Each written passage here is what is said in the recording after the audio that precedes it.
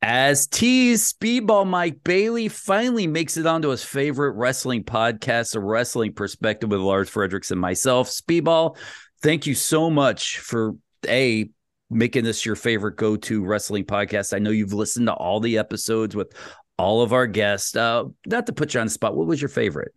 The one with Mickey James. Shit, he was my favorite. Yeah. Love that one. I was just making all that up. You know what that was a karate chop right to your dick, Dennis. I know. That was like quick. He like came out with Mickey James. He's like, Rolodex of Impact players.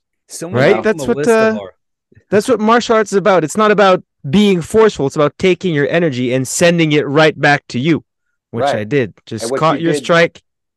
Boom. Send it right back. Right back and hit you right in the dick. You took the wind out of my sails. I am a distressed boat at sea during this interview now, just so you know. We are not all star-crossed lovers like you right now, going through the cosmos, enjoying life. What solar system are you doing this interview from? I am this is God, now you've put me on the spot with the improv here. This is Galaxy XYZ 643.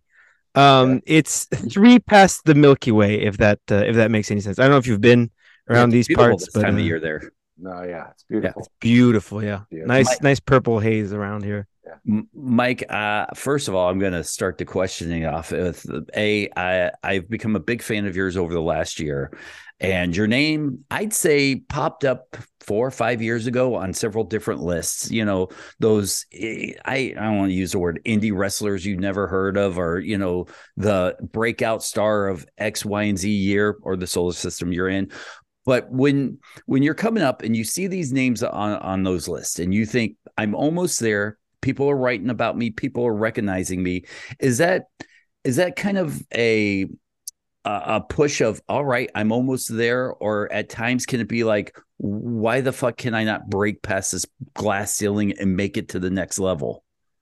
There was no question about why am I not there. I knew why. And I mean, the answer is because for 5 years, I couldn't enter the United States, which I, was fine with and dealt with. I was more than flattered to be number one on all the lists of the top 10 best wrestlers you've never heard of, which I wasn't a lot. And I made a tweet about it one time when I was on one of those lists, which is like, this is great, but I can't wait to be, high on the list of the best wrestlers you've actually heard of, which is finally happening. But, I understood why I was going to be, I was going to remain in that kind of list of the least known wrestlers until I could come to the US, because, of course, that's the biggest market in the world for professional wrestling. Yeah, but I mean, the irony of it all, when I think back over your career and not being able to get into the United States, and then your career takes a right turn. All of a sudden, now you're in Mexico, and now you're doing Japan. I mean, do you have the same career? I mean, obviously, it's going to be a little bit different, but do you ever think to yourself, if I would have gotten into America that one time, maybe this would have been a quicker road to where I'm at today? I do. I mean, I think it goes both ways. There's a good chance that I could have, stayed in America and went on with, because if you look at it, when I was in PWG in 2016, almost everyone else that was on that roster has gone on to WWE or AEW or New Japan or somewhere like that. And there's a good chance I would have been part of that group. And there's also, a chance that I would have hated it. There's also a great chance that nothing would have happened at all. It could have been a lot worse. It also could have been a lot better. There's no way for me to know, is, the ultimate, the only wise assessment of the situation. I'm very happy with the way things did go down, though. I'm super happy with the year I've had and where my career has taken me. So, I mean, I'm only grateful for the way things went down. You might be that last generation of wrestlers that I feel like had to pay their dues. You've mentioned in many different interviews in the past where you've worked 5 years without even seeing a cent, and then you made your first $5. And you had to work your way up. Now this I'd say this generation right after you. The internet, social media, YouTube videos, they get, they wrestle for a year and all of a sudden they're on major TV shows and stuff like that. And then we look at your work versus them, not singling anybody out, and you're light years ahead of these guys. Do you, and when people ask you for advice, because I feel like you're in a position now where people go, but Speedball, how do I get to where you are? Speedball, what do I do here? Do you kind of say, hey, take your time? Look, we all want to reach for the stars, but sometimes if you get there, you miss those puzzle pieces. Or do you try to use your experiences in like, take your time, get the building blocks and move forward, or get up there? Don't be like me, 5 years of no pay, I do. I absolutely think that very often the answer is, hey, be patient, let things happen, learn, and don't try to get ahead of yourself wrestling wise. But I will correct you in that I am part of the last generation of wrestlers that had to pay their dues. That may be so in America. In America, that's changed tremendously. And, I've had people who started training in 2019 and then made their debut right on AEW Dark in 2020, which is inconceivable for someone who started wrestling in 2006. But also you have to keep in mind that there's wrestling that happens all over the world. And there's a lot of people that where they're wrestling, the country or the part of the world in which they are resembles Quebec in 2005, where you don't get paid for the first 5 years and you never will unless you start traveling and really do something special. That's a very, very common situation for a lot of pro wrestlers around the world. And I try to not forget that, so I think it's important. I do have a lot of people that ask me for advice, and I think a big part of it is not telling them what I would do or how it was for me, but try to understand their situation and how it is for them and give them the best advice based off of that. Well, I've had the opportunity to see you live when you've come out and done some indies at West Coast Pro over here out on the West Coast. I've watched you do your thing, and then now watching you on Impact on a weekly or when you're on the show. One of the things I'm always impressed with is that you do bring this sort of new school element, but you keep the psychology, and whether you're doing it on the indie or you're doing it on TV, how important is bringing that psychology to the match for you, even though the thing that you're doing is the martial arts and wrestling, it's the hybrid, and you wouldn't think there would be that much psychology in that. It would just be more of a like a fight. Right. One of the things that I think is extremely misunderstood in professional wrestling is context. And that's something I've learned from, again, spending 5 years traveling and going from place to place, right? Every audience exists on a spectrum somewhere between Mexico and Japan, right? So you have Mexico, where wrestling is cultural. Everyone is going whether they're a wrestling fan or not. They don't know the characters. They don't know the names. Quite frankly, they're there to drink, and they don't really look until someone in a colorful outfit is flying off the top rope. They don't really care. And then in Japan, you've got promotions. DDT ran, 2 or 3 times every single week, and the same 75 people came to the shows no matter where it was and knew every single character. And then you look at things like moves, right? Again, I'm going to nerd out on wrestling here, but something like a finisher. There's a reason you have a finishing move, right? And on WWE television, when someone kicks out of a finishing move, it's a big deal, because in the program leading up to the match, there's going to have been references to what that finishing move is, what matches they've won with it. And then when someone's going to kick out, it's going to be a big deal, right? In Japan, it's kind of the same thing. They pay so much attention, and if you save a move and just tease the move for months on end, then finally hit it, it'll be worth it. But in Mexico, truly no one cares. No one cares at all. There's no promo packages. There's no names. There's no announcers. It's a live show for the live audience that is only there to have fun. So whether things are cool or not, that's what matters above all else. And American indie wrestling lies somewhere in the middle of that, where the audience is paying attention, but also West Coast Pro runs once a month, approximately. I'm going to be there in a week or so. I haven't been there in a long time. I'm not expecting the audience to remember my moveset. And that's really why I think I'm able to adapt my style to places like that is just I understand the audience in front of which I'm performing, and I think that's something that's heavily lacking in professional wrestling right now, especially when it comes to promoters who simply see pro wrestling and be like, I want to do that, without trying to understand whether or not that applies to their audience. This is going to sound like the typical dumb American wrestling question. And it is, by the way, because I am very much admit that I'm a dumb American wrestling fan. But when you come out of Quebec, do you already feel typecast as the kind of character you have to be? Because I think in America, when people hear a French accent or French Canadian wrestlers, someone out of Quebec, we think the Quebecers, we think heel wrestlers right away. Or Bravo. Yeah. Yeah, exactly. By the time you break out of there, has that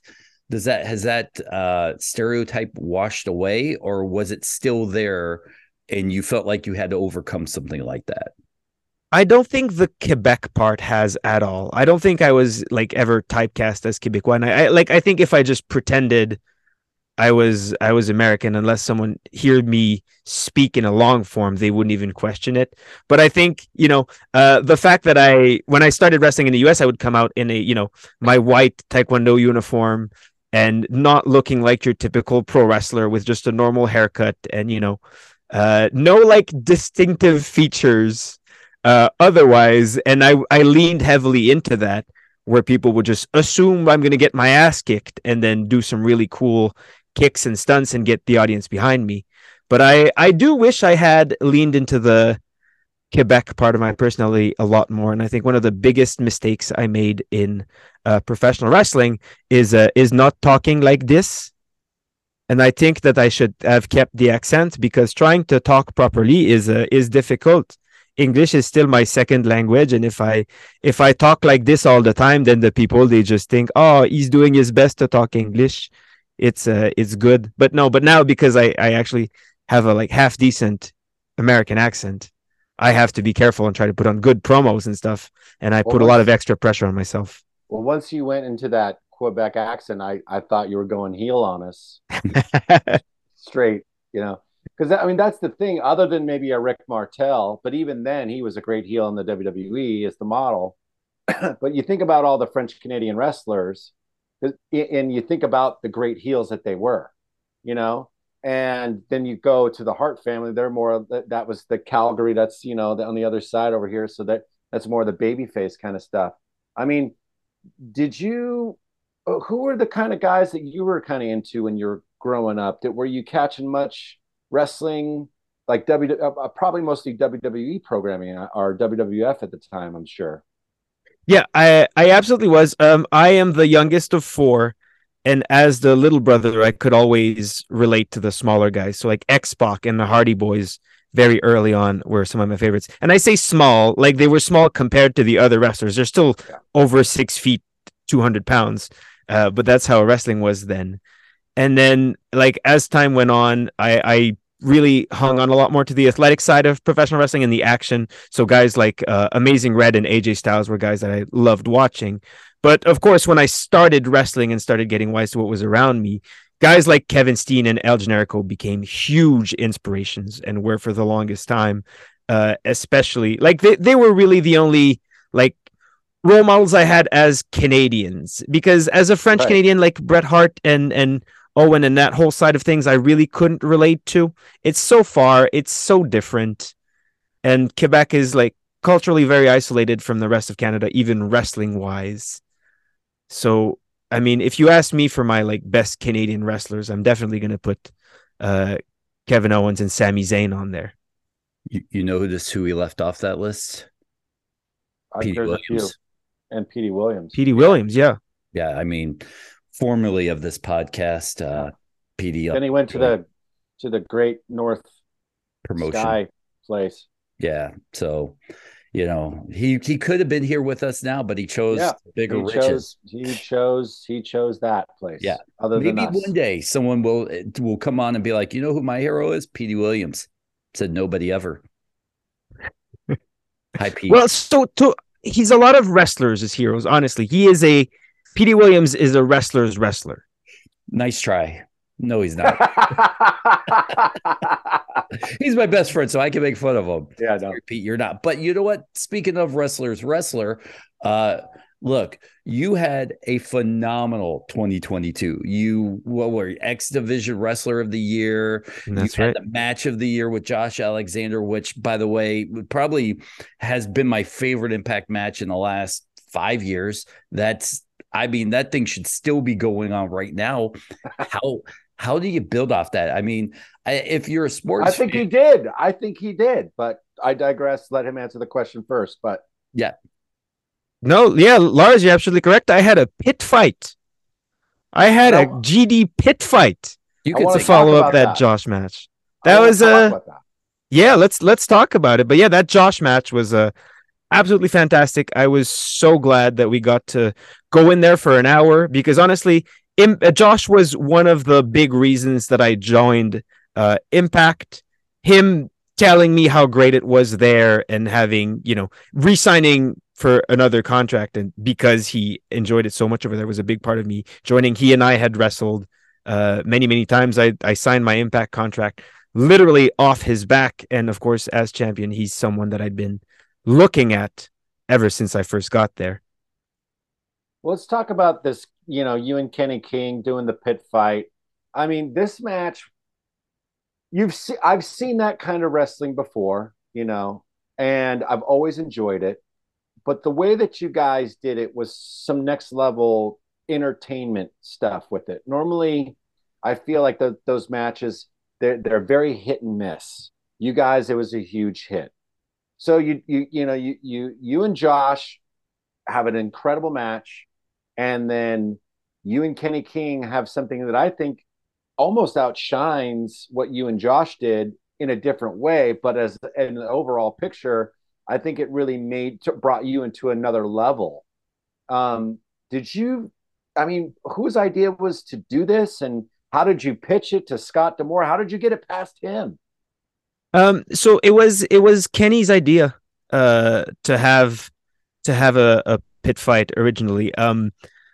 But it was time for me at Impact to go into a feud with someone and kind of show a different side of my personality, other than just, good in-ring wrestler, a guy that's good as having matches, which is, fun and very important in professional wrestling, but I can't be only that. But yeah, I think those the shows like Bloodsport that happens at the Collective and WXW Ambition, which is still, Shoot Rules, is great on a weekend like at the Collective and on shows like Ambition, because it really, lets the wrestlers show a different side and a different set of skills. And when the whole show is that, like, realism is a huge part of making that exciting, which is not something that we had for the pit fight. It needed to be more exciting for a broader pro wrestling audience than, those Bloodsport or Ambition shows that happen within like a weekend of shows. So I thought, taking that concept, that element of the like MMA style, and pushing it to like street fight and all the big stunts that you'd see in your average, feud blow off match was definitely the way to go. And it made it extremely exciting. And I couldn't be happier with how that match came out. You're at the top of your game right now with your in-ring work. And the one thing I think Lars and I talk about every so often on the show is wrestlers who get to a certain level, get comfortable, and never really evolve their in-ring work. What do you do to make sure you progress or evolve yourself to stay fresh? So I think that's a very, it's a choice that happens for a lot of wrestlers, right? They reach a certain level and then they take the focus away from their in-ring work, right? You reach a ceiling where that actually becomes less important. But I'm still very focused on it, and I expect there will become a point in my career as I get older where I will pull the focus away from the in-ring work and, focus on different aspects of professional wrestling, different aspects tangentially related to professional wrestling. Like, I've been actively focused on social media and content creation a lot this year, because of course that's, now that I am with Impact, now that I appear on television every week, that becomes a lot more rewarding But I definitely think just being mindful is a huge part of it in terms of progress and paying attention to what's happening and what's good and trying to understand why it's good and why it works and how you can use that for yourself rather than, just thinking that you're good, because it's very easy to get in a bubble where you think that what you're doing is right because you're successful and what everyone else is doing is wrong, where very often what you're doing is right because you got there, but that certainly doesn't mean that anyone less successful than you is not doing it as well. When I've seen your career and I've seen some of your matches in DDT. I've been to a few DDT live shows, and you're right, there it is a lot of the same people. I went to two nights, one at Kurikan, and the next night, no, I think it was like Osaka or Nagoya, one of the two. But I went to two nights in a row. Long story short, there must have been a lot of people coming out and expressing interest for you. I'm sure a lot of the big companies uh, maybe tried to romance you to their side of the fence. My question to you is, you know, I, you know, although you are an impact, is there? It's actually probably a two-part question. Is this just a stopover for you, or is this a place where you would think that you could basically spend your career? I could absolutely spend my career at Impact, but that, like, saying that simply feels disingenuous because even before I signed with Impact, like, there is much more that goes behind where am I going to spend the next, several years of my career, than just, as I'm sure as I'm sure you're a man who's signed many a contract. Oh yes. You know that there's a lot of different numbers and aspects that go behind all of this, and it's never as simple as, oh, I like this place better. However, what I can say is I think the growth curve that Impact is on is absolutely fantastic, and I don't want to take all the credit for it, but I do want to take as much of the credit as I can for it. Uh, things are going very well right now, and I've got a lot of time to contemplate my options, and if things keep going the way they are, I'd love to stay with Impact. Well, because see, here's my thought process with you.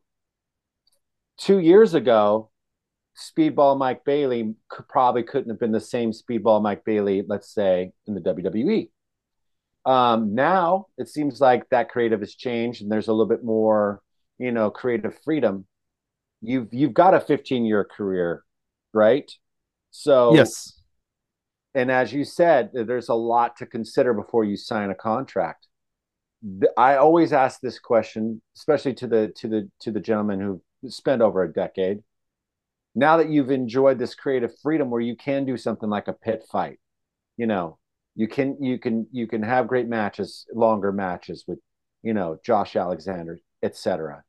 Do you feel like that creative freedom is more important than the pocketbook? That, again, so not to simplify things, but there's a number that you could assign to that creative freedom. I don't know what that number is, and there's a number you could assign to no creative freedom. If you paid me $1 billion a year to stay home and do nothing, I would most likely take that for a couple of years. I'm trying to buy a house here. Creative freedom is nice, but Well, I mean, but I mean, for me now, 51 years old, and I've, had platinum records, and I've been around the world, 50 times, and I've seen and done a lot of things. And it's like, if it's, there's, for me, my choices is like, if I'm going to leave my door, if it's for $300, is it going to be worth it? Right. Because I'm going to be able to express myself in a place that I want to express it. Even if it's $1 million to put me on some fucking stupid car commercial, I'm probably not going to do that just because money don't mean shit. It's come and go. You can wipe your ass with it, or you can burn it and you can spend it. And at the end of the day, you're probably going to lose it because the whole world's going to end. So my point is like where you're at right now. Do you think Mike Speedball Bailey, who you are right now, could be anywhere else in the world doing the exact same thing? So I absolutely think, not only that, but in 2021, I briefly accepted an offer from NXT. Was it 2021 to 2020? I can't even remember. Either or. I briefly accepted an offer to go work for NXT, which I was very excited about. But a big part of that was knowing that I am a very, very good professional wrestler. Like, Yes. I'm excellent at professional wrestling, and I know this, and I feel like if I signed to a promotion for a lot of money and they decided that they wanted me to be, let's say, a literal clown whose gimmick is that he farts around and that's how he moves. He moves with his farts. I would still be able to put on excellent professional wrestling, and I have that confidence, and that of course will does and probably plays a role in where I eventually end up. Well, I see this as a future angle, Dennis. Like when he does make it up. Oh north, no, it was not a pitch. Not a pitch. It could be. Don't pitch it. It's like Doink's nephew, Farts the clown. People at Fightful, if you're going to write an my article, God, please write one over the Quebec farting clown angle, because I cannot wait to see headlines all over the internet. Speedball Mike Bailey wants to be a farting clown in NXT. Thanks for coming on. we got everything we need, Mike. No, okay, good. Oh man, I should have known better. That's on me. But kind of speaking a little bit to what Lars was talking about, you get married. I don't know if there are plans for a family or not, but how does that affect your wrestling career? But now that you're, a married person, you are either building, but you now have responsibilities. You talk about buying a house. Does that change how you take bookings? Does that change how maybe you even wrestle in the ring? Because you see a lot of these old guys that can't walk around. They've got the bad back, bad knee. How's that change your perspective on the industry? It truly doesn't. I've always played for the long term. And also, the thing that I'm the most proud of, the area in which I'm the best at in professional wrestling, is being safe and doing the stunts that look as crazy as possible without, actually having the risk of injuring, really paring down. Oh, this looks crazy, but is actually fine with, this is a big bump that I wouldn't want to take every match. That's probably the biggest thing. But also, yeah, I've always looked at the, a long-term career goal. I mean, since, I want to say for about 10 years, when I realized that wrestling, was going to work out for me, is when I really, have been playing the long game. And that helped me a lot during those 5 years I couldn't stay in the US, to be able to look ahead and be like, okay, I'm going to now start building up my name so that in 5 years I can end up where I am now. Well, do you think, because you obviously mentioned NXT, that obviously didn't work out for whatever reason. Was that a defining moment to where you are now? I mean, it was part of it, but not really. It was the whole contract signing and courtship process between all the major companies is not as romantic as people make it out to be. I mean, the finality was, and the way I signed my contract with Impact was absolutely, dramatic and pro wrestling-y in the best way possible. But there's a long process that goes before that, and it's the same for everyone. And man, I'm sure there's a lot of big, gigantic surprise returns and company changes that actually boiled down to one specific clause in the contract about rights or royalties or whatever that didn't work out. Are you giving us a hint on why your contract didn't work through with the hint of royalties and clauses? Well, royalties? No, I wish we were actually talking about royalties. Jesus Christ! But becoming a fan of yours, watching I love Impact Wrestling. With PD, I followed him to all these different shows, and we've interviewed enough guys where they say they had that moment with WWE or NXT and it either fell short or didn't happen. And they talk about how devastated they were or how worried that was their opportunity and it didn't pan out and they didn't know what they were going to do next. It sounds like you were just like, whatever, I'm going to be all right. I'm Speedball Mike Bailey. What's next? Was that kind of what happened? Yes, it sucked. It sucks. I was annoyed. Of course, but also, and this is something I was talking about with Josh Alexander when we had that 60-minute match. I started wrestling in 2006, and again, for no money, and I worked as a janitor for a very long time, and there was a point in my life where I was, I was cleaning a university during the night, and I was training for boxing matches and taekwondo tournaments, and I was studying in university, and I was professional wrestling.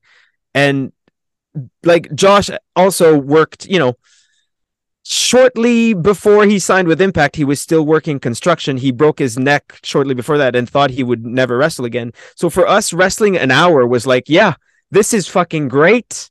We get to do what we love for an hour in the ring, when people were like, oh man, isn't this hard? And I feel like people take wrestling like that way a lot. Man, you got fired by the WWE. That means you worked there. That means you now have an extra 1 million followers on Twitter, and you're now the pick of the litter. You now have so much extra cachet that you get to take and go and use to do whatever it is that you want in the world of wrestling. I feel like, there's it's being fired by WWE is not the worst thing. That being said, there are some cases where like you're reliant on them for a visa, and your wife is pregnant and you're suddenly fired, where that really fucking sucks. But for the most part, you're going to be able to make 6 figures doing professional wrestling of all things for another while longer. So maybe you're good. That's fair. Now, do you still enjoy doing the indies? Do you like having that freedom that you can come to the places that, most companies maybe wouldn't allow you? Yes, I love it. I absolutely love it. I love independent wrestling. I love pro wrestling. I love wrestling in front of 30 people just as much as I love wrestling in front of 5,000. I'm sure you can relate to that, right? They pay you to travel and you do the shows for free. It's kind of, yeah, it's pretty much, it's like, I almost feel like the payment at the end of the show was just to get me on that airplane. Right. Yeah. It boggles my mind talking to wrestlers who are like, ugh, I have to go and have a match today. Which, like, I understand if you're injured and you're working through injuries to do that, or if, you have something going on, but for the most part, man, you're play fighting. Just go and enjoy it. As a successful podcaster, I feel the same way, guys, when people pay me to go somewhere to podcast. So I just want to jump in on this and let you both know that I know what you guys are talking about. Thanks. Do you do a lot of traveling for podcasting? None. Well, he obviously came to your galaxy today, right? Mike. I did. I was listening to one of your podcasts with Chris Van Vliet, and I'm a huge fan of his, the Insightful podcast. And listening to that, then I listened to another one, then I listened to another one. You are a hard person not to not like. Not that I went in going, I don't want to like this guy.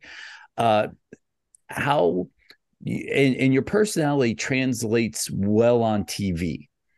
So you're one of these guys I view as a career face character. And you talk to wrestlers and they're always like, oh, it's fun to play the heel. But even in your interviews, when you talk about how you were doing MMA stuff and you didn't really want to hurt anybody, wrestling was built just for you and you like doing it and you never trash talked anybody. Does playing the heel character, is that something that really intrigues you, or are you just happy to be the face guy? So I am a heel on independent shows, and again, depending on the context, right? When the audience doesn't know me, doesn't know who I am, or even if they do, sometimes it works better. But on independent shows, I am a heel about half the time, maybe even more than that. I enjoy it. I think mostly it's just being a good professional wrestler and doing things like, just taking away the action and letting the other person be the fun part of the match, so that you can be the less fun of the match when it counts, and then bring that back and playing with that in order to, manipulate the audience into watching a fun pro wrestling match, is a thing that I'm super comfortable with and can do very easily. That being said, I've never been like a long-term heel on television or in storylines, because again, I haven't wrestled in for a promotion that would call for that, or where that would be a thing, but I feel like I would be good at it. I feel like it works very well. I feel like, the same way I am likable works well as a heel when I am doing something terrible, but still presenting the same, happy-go-lucky guy, I feel like that works quite well. I guess if I had a last question, I was reading somewhere, and I can't remember who was talking about it, but the era of calling stuff in the ring, and I'm sure because you have over a 15-year career, you probably know how to do that. Um, do you find that uh, maybe you're doing less of that these days, or are you doing it at all, or do you like doing it, or what is your preferred way to do a match? Do you want to work some of it, all of it out in the back, or just kind of go and work off the crowd? I think there's again, there's a balance that always works. Of course, you can't call anything, and it always depends on the length. And like you have to work with your opponent. That's the thing about pro wrestling. You're never doing it alone. It's never entirely my choice whether I want to call it all in the back or if I want to, do it all in the fly. There's usually going to be a give or take, and there's going to be an agreement on how we want to do this match. And like I'm Okay, happy to do most of it on the fly. hypothetically, Yes, go. hypothetically, I'm your opponent, Yes. and you go, okay, what are we doing today? Or I'm going, what are we doing today? And or you ask me that question, I go, let's just call it in the ring. How does that feel to you? That feels fine. Okay, I mean, it depends on the context. If you want to do that on TV, I feel like it won't be very good. right, You know, because you got cameras and everything else. and we need to tell our producers what we're doing, and we need to time it out specifically. And but I feel like it'll be fine. I'm comfortable wrestling on the fly. That's certainly not an issue. The issue is that for my skill set, doing a lot of big stunts is what I'm best at, Right. and by taking that away from me, I'd be like handicapping myself a little bit. But it happened very recently, and I had a like 15-minute ish match with a very experienced professional wrestler whose memory was not quite so good anymore. But we maybe prepared the last like 3 minutes and then just went at it for the first 12, and it was great. Wow. Nobody likes Chris Sabin, so that's all right. Another friend, so I can poke fun. It wasn't him, by the way.